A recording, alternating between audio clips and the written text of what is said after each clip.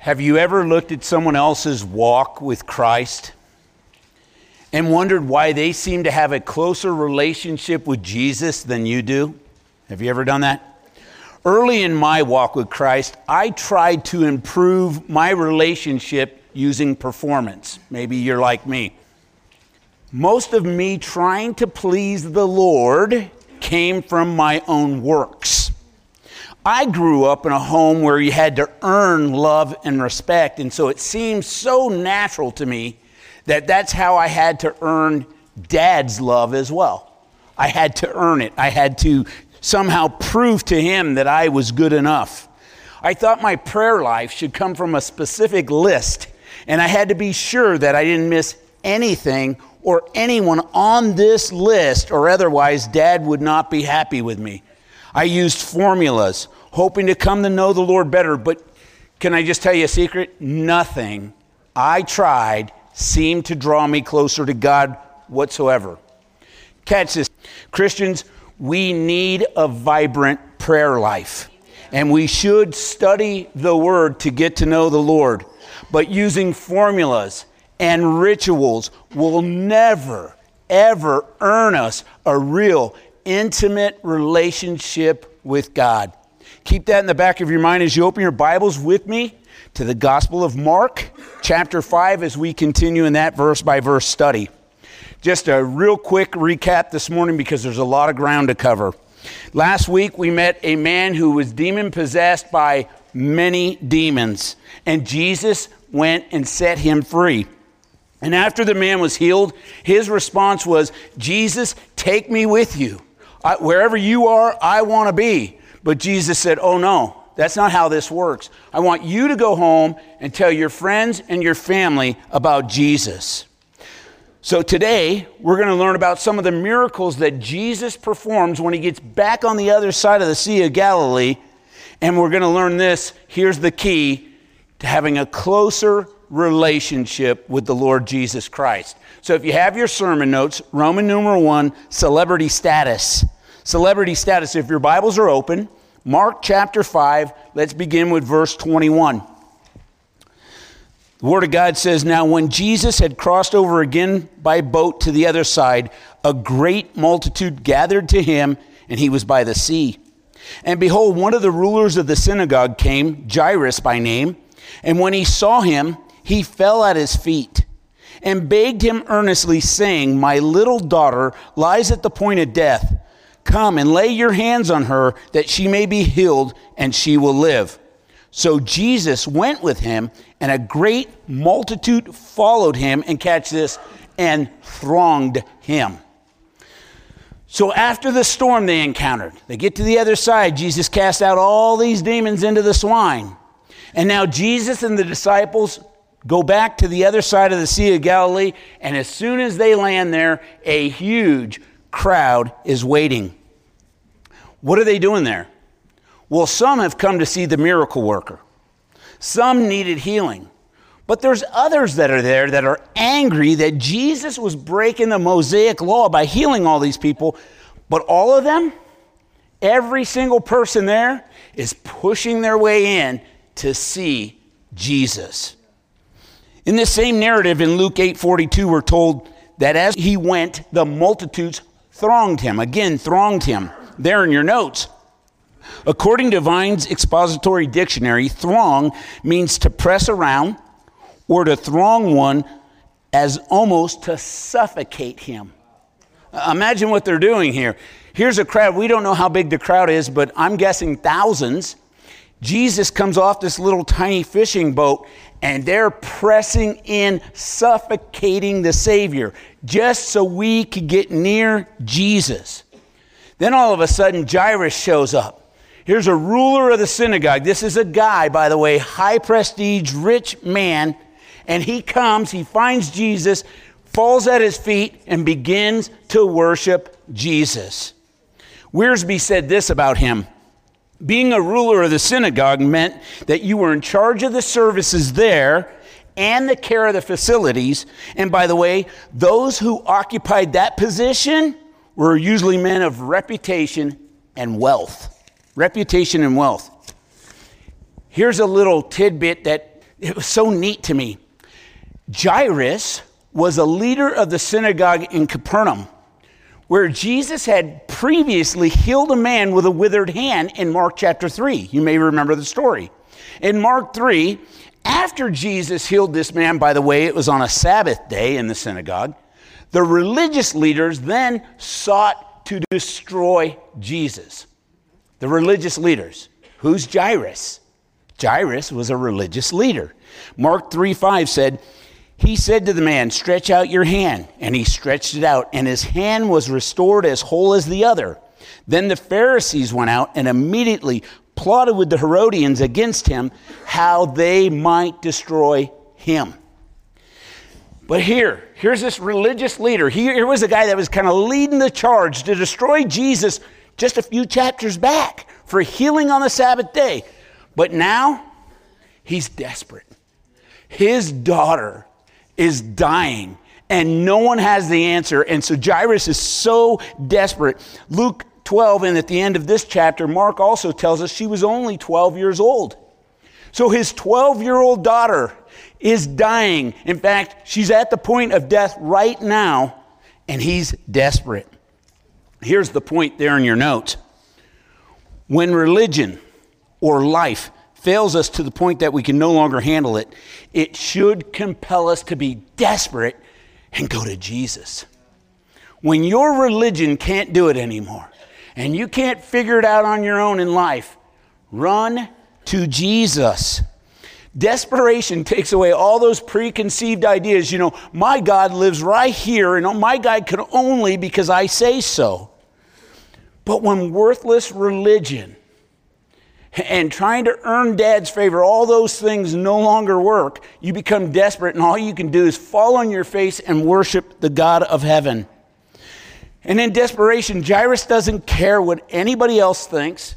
He doesn't care about his reputation. He doesn't care about his standing in the community. All I care about is my 12-year-old little girl is dying, and I need Jesus.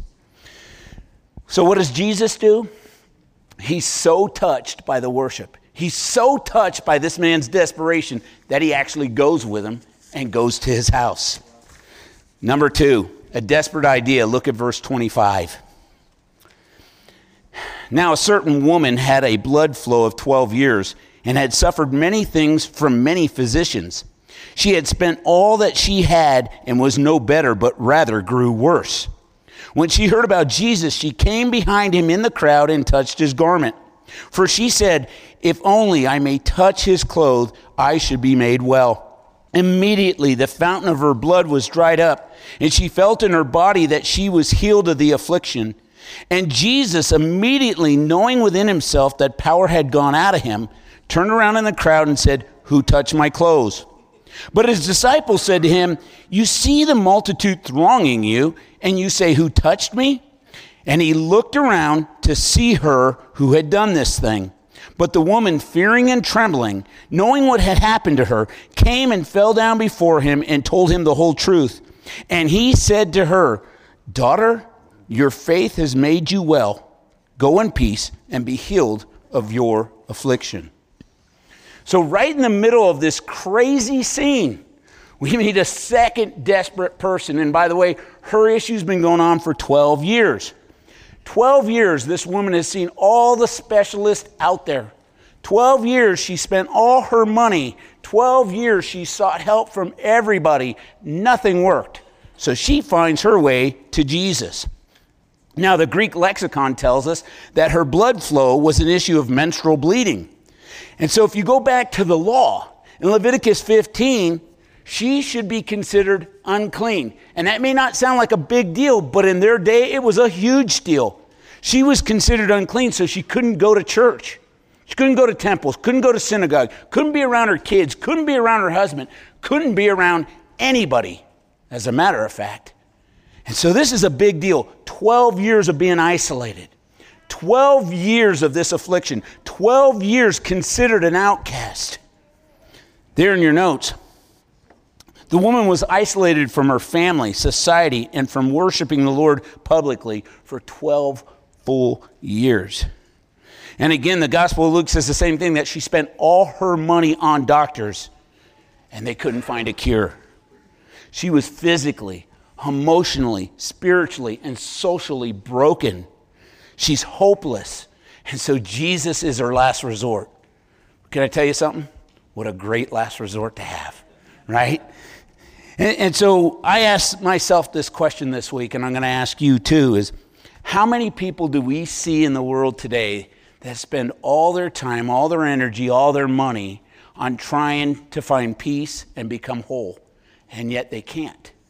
They can't find any peace. They can't find any joy or healing. Notice this there in your notes, Mark 5:27. When she heard about Jesus, she came behind him in the crowd and touched his garment. The woman found Jesus because somebody told her about Jesus. Hey, there's a thought. You see, when we see somebody in desperate need, early on in my Christian walk, my first thought was just grab your wallet, right? I mean, that's the first thought. You see someone in desperate need and you think that the wallet's going to heal the issue. And sure, we can help the people financially, no doubt about it, and we should at times, depending on how the Lord tells us. But what they really need, what every person in the world needs, no matter if they have financial need or not, is Jesus. There in your notes, the word touch means to fasten oneself to, adhere to, or cling to. The woman clutched Jesus' garment. And it didn't just grab on because she wanted to grab on. She grabbed on believing, if I can simply touch his garment, I'm going to be healed. She believed Jesus actually had the ability. And we'll get more into that in a minute. But before we move on to the next point, I want to give you some contrast here between the two people. Two people in the story. Jairus had experienced 12 years of joy with his daughter by his side. Think about this. 12 years earlier, baby girl's born, and what a joyous occasion. 12 years of enjoying his daughter. 12 years earlier, though, this woman, her suffering began. And it's gone on for a full 12 years. When her blood flow problem began, it was absolutely miserable for her.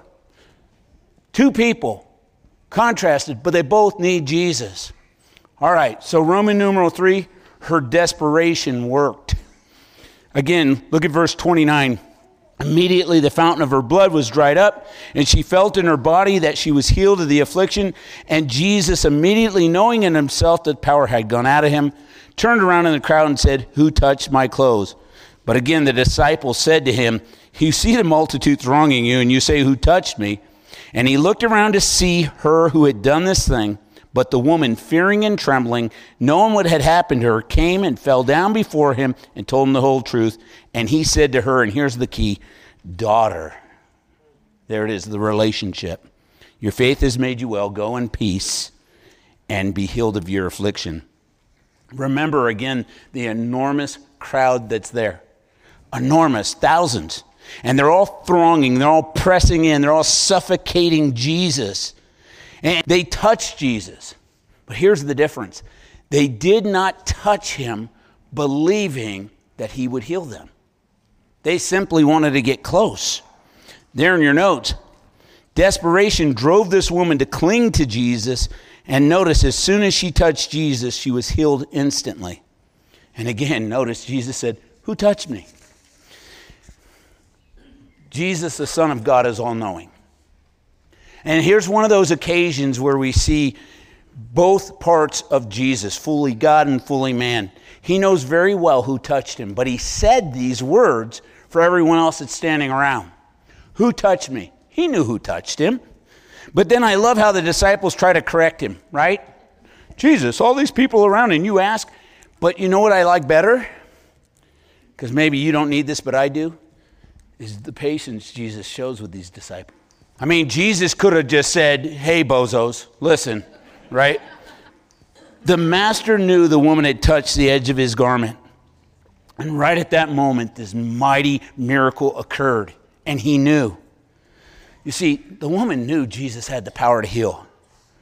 But Jesus then wants her to know him personally. It's more than a healing. We're all wrapped up in with, does God heal today? Does God always heal? Does God not heal? And we get all wrapped up into this. This life is a dress rehearsal for eternity. The healing here is not the important thing. The important thing is the relationship with the Lord Jesus Christ. Sometimes God chooses to heal. Sometimes, even with the Apostle Paul, thorn in the flesh, he does not heal. And we go, why? I don't know. I'm not God. When you meet him, ask him that question. But the healing wasn't the important thing in this whole story. The important thing was come to know him personally. But catch this, and this really affected me this week. Our Lord Jesus was not ashamed to be touched by the untouchable. He was not embarrassed to be publicly identified with the outcasts of the world. Why is that important? Because in the Lord's economy, there are no untouchable people. There are no outcasts. God doesn't make mistakes. And Jesus loves her. But notice the woman's response, fear and trembling. And you could kind of understand it, right? I mean, yes, she has faith, but then she's thinking, this was the God of heaven, and I just kind of presumed myself upon him and touched him without permission.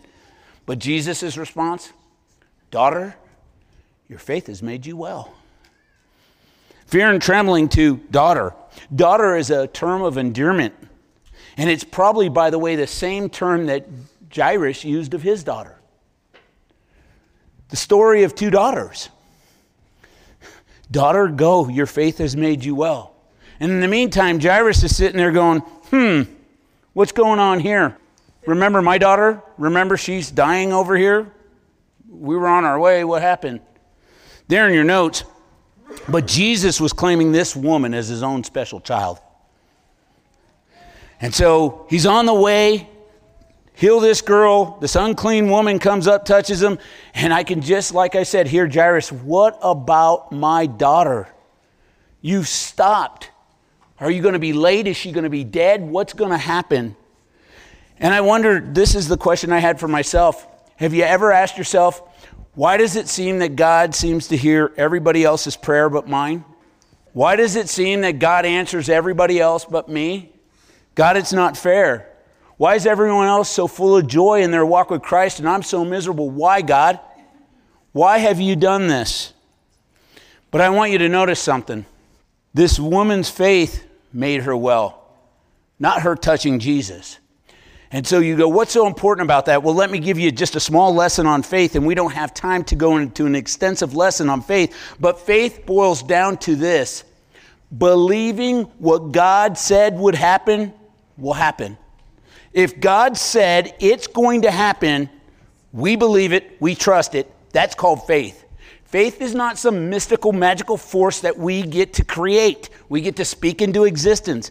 Real faith will move us towards Jesus Christ, and real faith trusts the Lord Jesus Christ. However, I want you to notice this, and this is so cool about Jesus, because maybe you find yourself in this same situation. I know I do. Her faith was not perfect. She had fear. Even after she knew God healed her, she still got fear. She had perfect faith. There is no fear in perfect love. Perfect love casts out fear, 1 John tells us. So her faith wasn't perfect. And I thought about that for me. Isn't that awesome? When my faith fails, he doesn't. He who is faithful, and he will do it, 1 Thessalonians tells us. Her faith was not perfect, but God answered her anyway. And he tells her, go in peace as he makes her whole. That is fantastic. There in your notes, you can spend all of your money, all of your time, and all of your peace trying to be whole. But if you don't make your way to Jesus, you will never know true peace. We have to know and trust that Jesus is the only way. And by the way, he's the only way to salvation too. We're told over and over again, Acts 4:12, nor is there salvation in any other, for there's no other name given under heaven by which man must be saved. So a 12-year-old story of two desperate people, a desperate dad, a desperate woman. And Jesus allows both of them, and here's the key, to get to the end of their own resources so that they have to call out to him. No matter how weak your faith is this morning, saint, make your way to Jesus. no matter how weak, the faith of a mustard seed, the smallest measure in the Jewish economy, the faith of a mustard seed, if you got that much faith, make your way to Jesus. He's got the answers.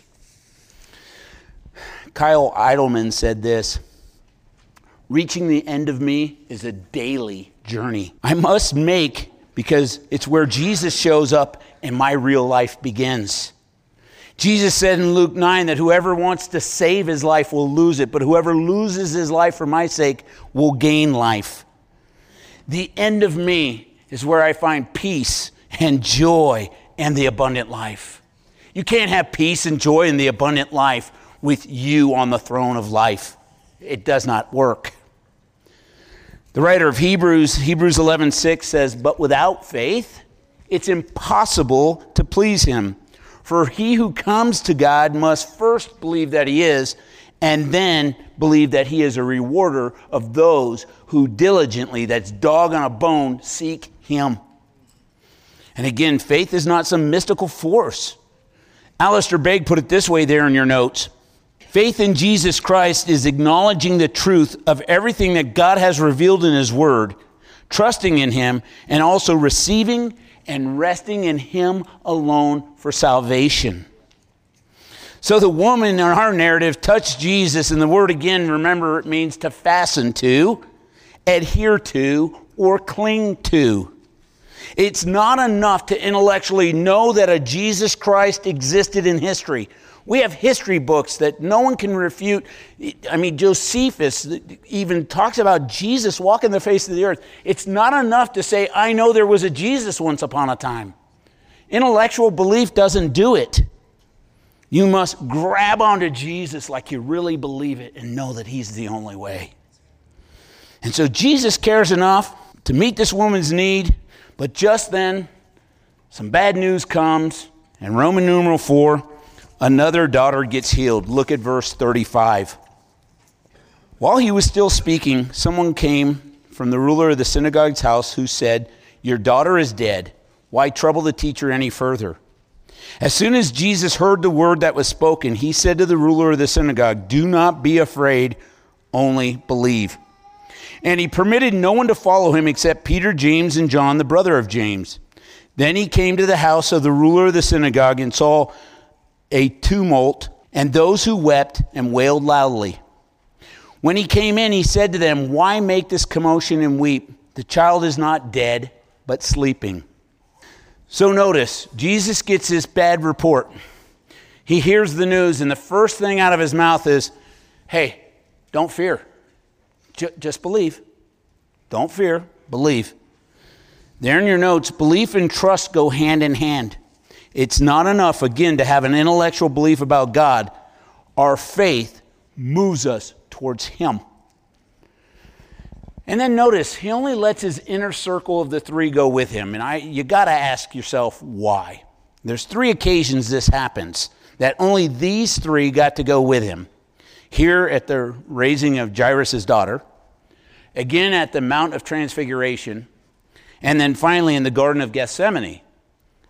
And so many wonder, is it because Peter, James, and John are Jesus' favorite guys? Is that why he only allowed them?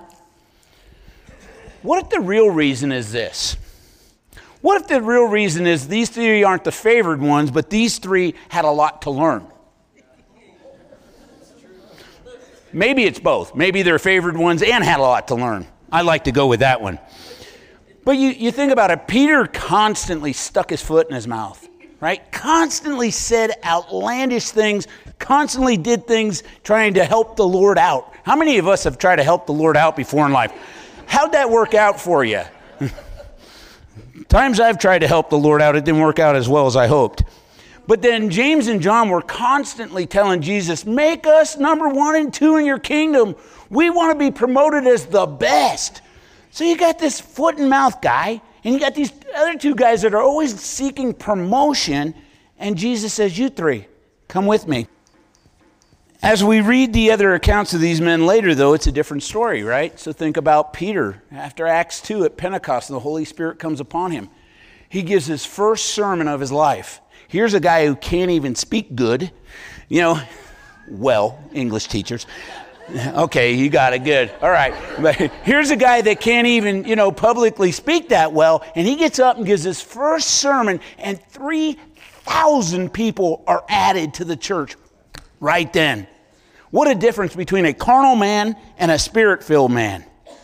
How about in Acts chapter 9? Peter goes, and Tabitha has died. And they call Peter, no one else can do it. Peter, you got to come. And Peter goes and throws everyone out just like Jesus did here. And he raises Tabitha back to life. Monkey see, monkey do. His mentor showed him, right? But here Jesus arrives at the house and there's this large crowd of mourners there. And Jesus proclaims, hey, she's not dead. She's just mostly dead. She's just sleeping. Those of you who know Princess Bride got that. Good for you. But there's these people and they're already mourning the girl's death. See, in the Jewish culture, professional mourners would be hired to mourn people's death. Even poor people would at least hire a couple of flute players and one mourner. But remember, Jairus is filthy rich. He's a powerful guy. And so he didn't just hire a couple of mourners, he hired a bunch of mourners. And you see, sometimes these professional mourners could carry out the grief that maybe publicly we can't. And so you needed somebody to kind of grieve the child. And notice the reaction of the mourners when Jesus said, hey, she's simply sleeping. They ridiculed Jesus. In the King James Version of Matthew 9:24, same account, it says, and they laughed him to scorn. They laughed him to scorn. Just imagine what they're saying. Check this out, Jesus. We hear great things about you, and you're awesome and all that. But we have mourned hundreds of people's deaths. We know when someone's dead, and let me tell you, brother, she's dead. She's not mostly dead. And so they're mocking Jesus. His fame has gone out. He's cast out demons. He's healed all these people. He's calmed a storm. And now he's in this home of this distraught father, and these mourners are like, Jesus, let it go. You're a little late. And as Jesus walks in again, the friend informs him, your daughter's dead. But Jesus says, don't fear, only believe. I won't tell you all the gory details, but a couple of years ago, I had one of these situations in my own life. I was over certain in the flesh that life was over for one of my loved ones. And as I was distraught is not even a word. I've been walking with the Lord since I was 15 years old. And that's like 15 years ago. I am not one of these guys who says, I hear God every other day, right? I'm not that guy. In my 40 years of walking with the Lord, there's been a handful of times, where I could say, I know that I know that I know God said, and I'm moving. This is one of those times, and I remember like it was yesterday. This doesn't take her life. And I was like, 2 o'clock in the morning, dressed, ready to go to the hospital, thinking I'm about to lose my loved one. Was sure of it. And I heard those words, and in that moment, I had one of these moments. What are you going to do? Do not fear, only believe. And you know what? I believed. And I just sat there and went, okay, you said it, God, I believe it. Praise God. It was God's voice. So, why does Jesus ask these mourners to leave? This is the story. This is what we got to ask. Maybe Jesus doesn't want to cast his pearls before swine. Or maybe he doesn't want to make entertainment out of miracles. Think about that. That's kind of heavy. Or maybe by clearing the room of all this anxiety and all this noise and all that stuff, there can be peace and quiet and stillness. And this young girl can hear. I don't know. But there in your notes, when a person has unbelief in their heart, it's hard for them to see miracles when they occur. Only 5 people got to witness this miracle. Jairus, his wife, Peter, James, and John, and of course, Jesus. Look again at verse 41. Then he took the child by the hand and said to her, Talitha cumi, which is translated, little girl, I say to you, arise. And immediately the girl arose and walked, and she was 12 years of age. And they were overcome with great amazement, but he commanded them strictly that no one should know it, and said that something should be given her to eat. Talitha Kumi, again, is a term of endearment. It means little lamb. Think about this. Calls the other woman daughter, calls her little lamb. There in your notes. The good shepherd said to this little girl, my little lamb, I say unto you, arise, with words of incredible love and power.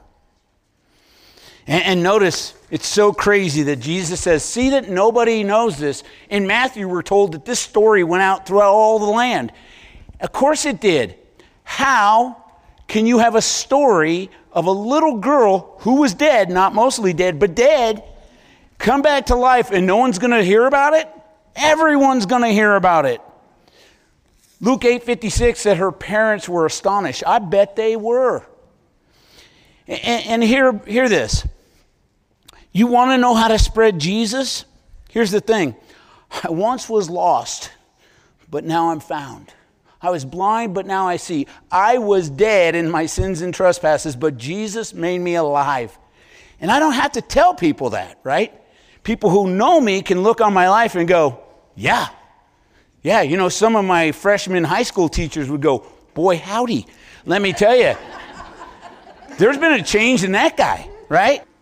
When people see dead men and women come to life in Christ, they're going to want what you got. They're just gonna. So let's get practical this morning. First lesson, of course, is that we should tell somebody about Jesus, and when we don't have words, show them. Demonstrate the faith, that we have faith in the one who hung the moon and the stars and calls them by name. We have faith in that one. And I started with the question, have you ever looked at someone else's walk and wondered why they have a closer relationship with Jesus than you do? And again, I grew up believing that you had to earn love, you had to earn respect, so it seemed natural to approach God that way. But I want to concentrate on a couple of differences here between the crowd and the woman who had the faith, as well as Jairus and the mourners there at the house. There in your notes. Although Bible studies, prayer, regular church attendance, and obedience can be tools to develop a closer relationship with God, these things can also become works of performance. Performance-based relationships, let me tell you a secret, they're based on duty and manipulation. We think because we have done so good for God, then he owes us something. And that's stinking thinking, I think, in the Greek. A love relationship is based just upon that, love. And we love him because he first loved us. We're incapable of loving him without him first loving us. And it's based on a grateful heart for all that he has done. He gives us these incredible gifts, eternal salvation, and all these other things. And it's not based on anything that I did. It's based on the cross of Christ and what he did for me. And so as we close, I've got a few things to tell you about how we can worship out of a response. John 4:24 says, God is spirit, and those who worship him must worship him two ways, in spirit and in truth. There's two distinct ways there. A closer relationship with the Lord Jesus Christ begins with knowing who Jesus really is. And then we worship him in spirit and in truth. Our love and passion for Jesus Christ should invade everything about our lives. Our worship is to be led by the Holy Spirit, but we're also to worship him the way his word reveals, right? Think about this. John 17:17, Jesus said to the Father, sanctify them by your truth. Your word is truth. You see, here's what he's trying to say. We don't get a God of our own making. We don't get to make God, he made us. And to worship God in truth means that we must worship him the way he has revealed himself in his word. When a person does something that's not normative in Scripture, we're not worshiping God in truth. The Bible very clearly tells us his attributes, you know. He's present everywhere. He's all powerful, all knowing, sees the future, but he's full of grace and mercy and love and all those things. There in your notes, We should desire the expression of our heart in worship to look like what is recorded in the scriptures regarding worship. Expressing what's in our hearts for the Lord in a way that's worthy of Him. That's worshiping Him in spirit. Worshiping in spirit means we engage all of our being, all of our heart to worship Him. David said that great is the Lord and greatly to be praised. David was speaking of the greatness of God and describes the reaction of anyone who comes to know God that way. Great is the Lord and greatly to be praised. I should praise Him because who He is. So, saying all that, growing closer to God is similar to growing in human relationships in some ways. And I want to point some things out. It's not based on duty, but there are some good habits we can do. Think about your human relationships. If they're going to grow and thrive, then they have to be continually growing, correct? All right, so here's how we continue to grow and know the Lord more. As Christians, we grow in the grace and the knowledge of the Lord Jesus Christ by studying His Word. Now, I just said, these aren't duties, right? This isn't obligations. These aren't rituals. When you know Jesus, and you know who He is and how He's revealed Himself in His Word, the pages come alive. I can't tell you the amount of people who said, I've read that old archaic book and it's so dry, it's so empty, I get nothing out of it. Well, here, number one, first of all, you got to be saved in order to have the Holy Spirit living in you so that as you read, it comes alive. And by the way, if you are saved and the Word is dry to you, try this the next time. Before you put your nose in this, put your face on that, and ask the Lord to reveal and give you the unction of the Holy Spirit that as you read, this stuff comes alive, comes off the pages, and you're like, whoa, that's my Jesus. Number two, we should also spend time with Him in conversation. And by the way, here you go. First, by listening. God gave you two of these and one of these. First, by listening, right? And then telling Him our concerns, our anxieties, and our praises. Here's a popular one. We should always seek reconciliation with the Lord. Now, for all those who are going to say I'm a legalist, time out. I know at the moment of salvation, all my sins, past, present, and future, were wiped clean. My sins are gone. How long? Forever. My sins are gone. However, I'm going to use my son Mitch, who's over here this morning. Mitchell is my DNA. There's no getting around it. Boy looks like me, behaves like me. Can't blame his mama for that. But if that boy comes up to me and kicks me in the shin, he's still going to be my son. But we got a problem. Same with the Lord. I am forgiven, completely forgiven. But you know what happens when I sin and I do something against the Lord? God doesn't need me in begging Him. What God wants is no rift in the relationship. And who puts the rift there? I do.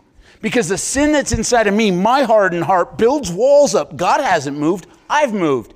So by keeping short accounts with Him and telling Him and having that fellowship and receiving His love and forgiveness all over again, positionally, I'm sinless. I'm perfect. But practically, I walk in the muck a little bit. How about you? And even though we're forgiven, we still keep short accounts. Number 4, we should spend more time with like-minded Christians. We spend plenty of time. I know we must be a light unto the world. Absolutely. But we should spend some time with like-minded believers so that, monkey see, monkey do sort of thing. And then number 5, most of all, most important, we need to trust Him. We need to trust Him. Again, Hebrews 11:6, but without faith it's impossible to please Him, because he who comes to God must first believe that He is, and then believe that He's a rewarder of those who diligently, dog on a bone, seek Him. Again, faith is not some magical force or something I get to do or create. It's believing what the Lord said will happen. You can go to the bank on it. And He loves us, and He gave Himself for us that we would have relationship with Him. And I mean, if you really dwell on that thought, the one who created you, that then you turned around and rebelled against, then willingly came down off of his throne in heaven to grow up as a man and take the cross to fix and make reconciliation for what I've caused. Who would do that? What kind of love is that? And yet that's exactly what Jesus Christ has done for anyone and everyone who would receive his free gift. So I'm going to ask the worship team to come on back up.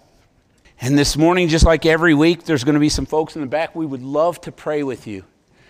And this morning, if you don't know my Jesus, and you're carrying around this heavy guilt and this heavy shame, and you're constantly hearing about Jesus, but you've never crossed over past that duty, past that I've got to, and just received his grace as a gift, I would count it a privilege to talk to you. And I would count it a privilege to lead you to his throne this morning and introduce you to my Jesus. Let's pray. Thank you for listening, and we hope that you are blessed. If you'd like to find out more info about our church or any other resources like sermon notes or things like that, you can check out our website at livingfaithklamath.com. Make sure, if you haven't already, to subscribe or like us on whatever your favorite podcast app is. You'll find us at Living Faith Fellowship Klamath Falls. Again, be blessed.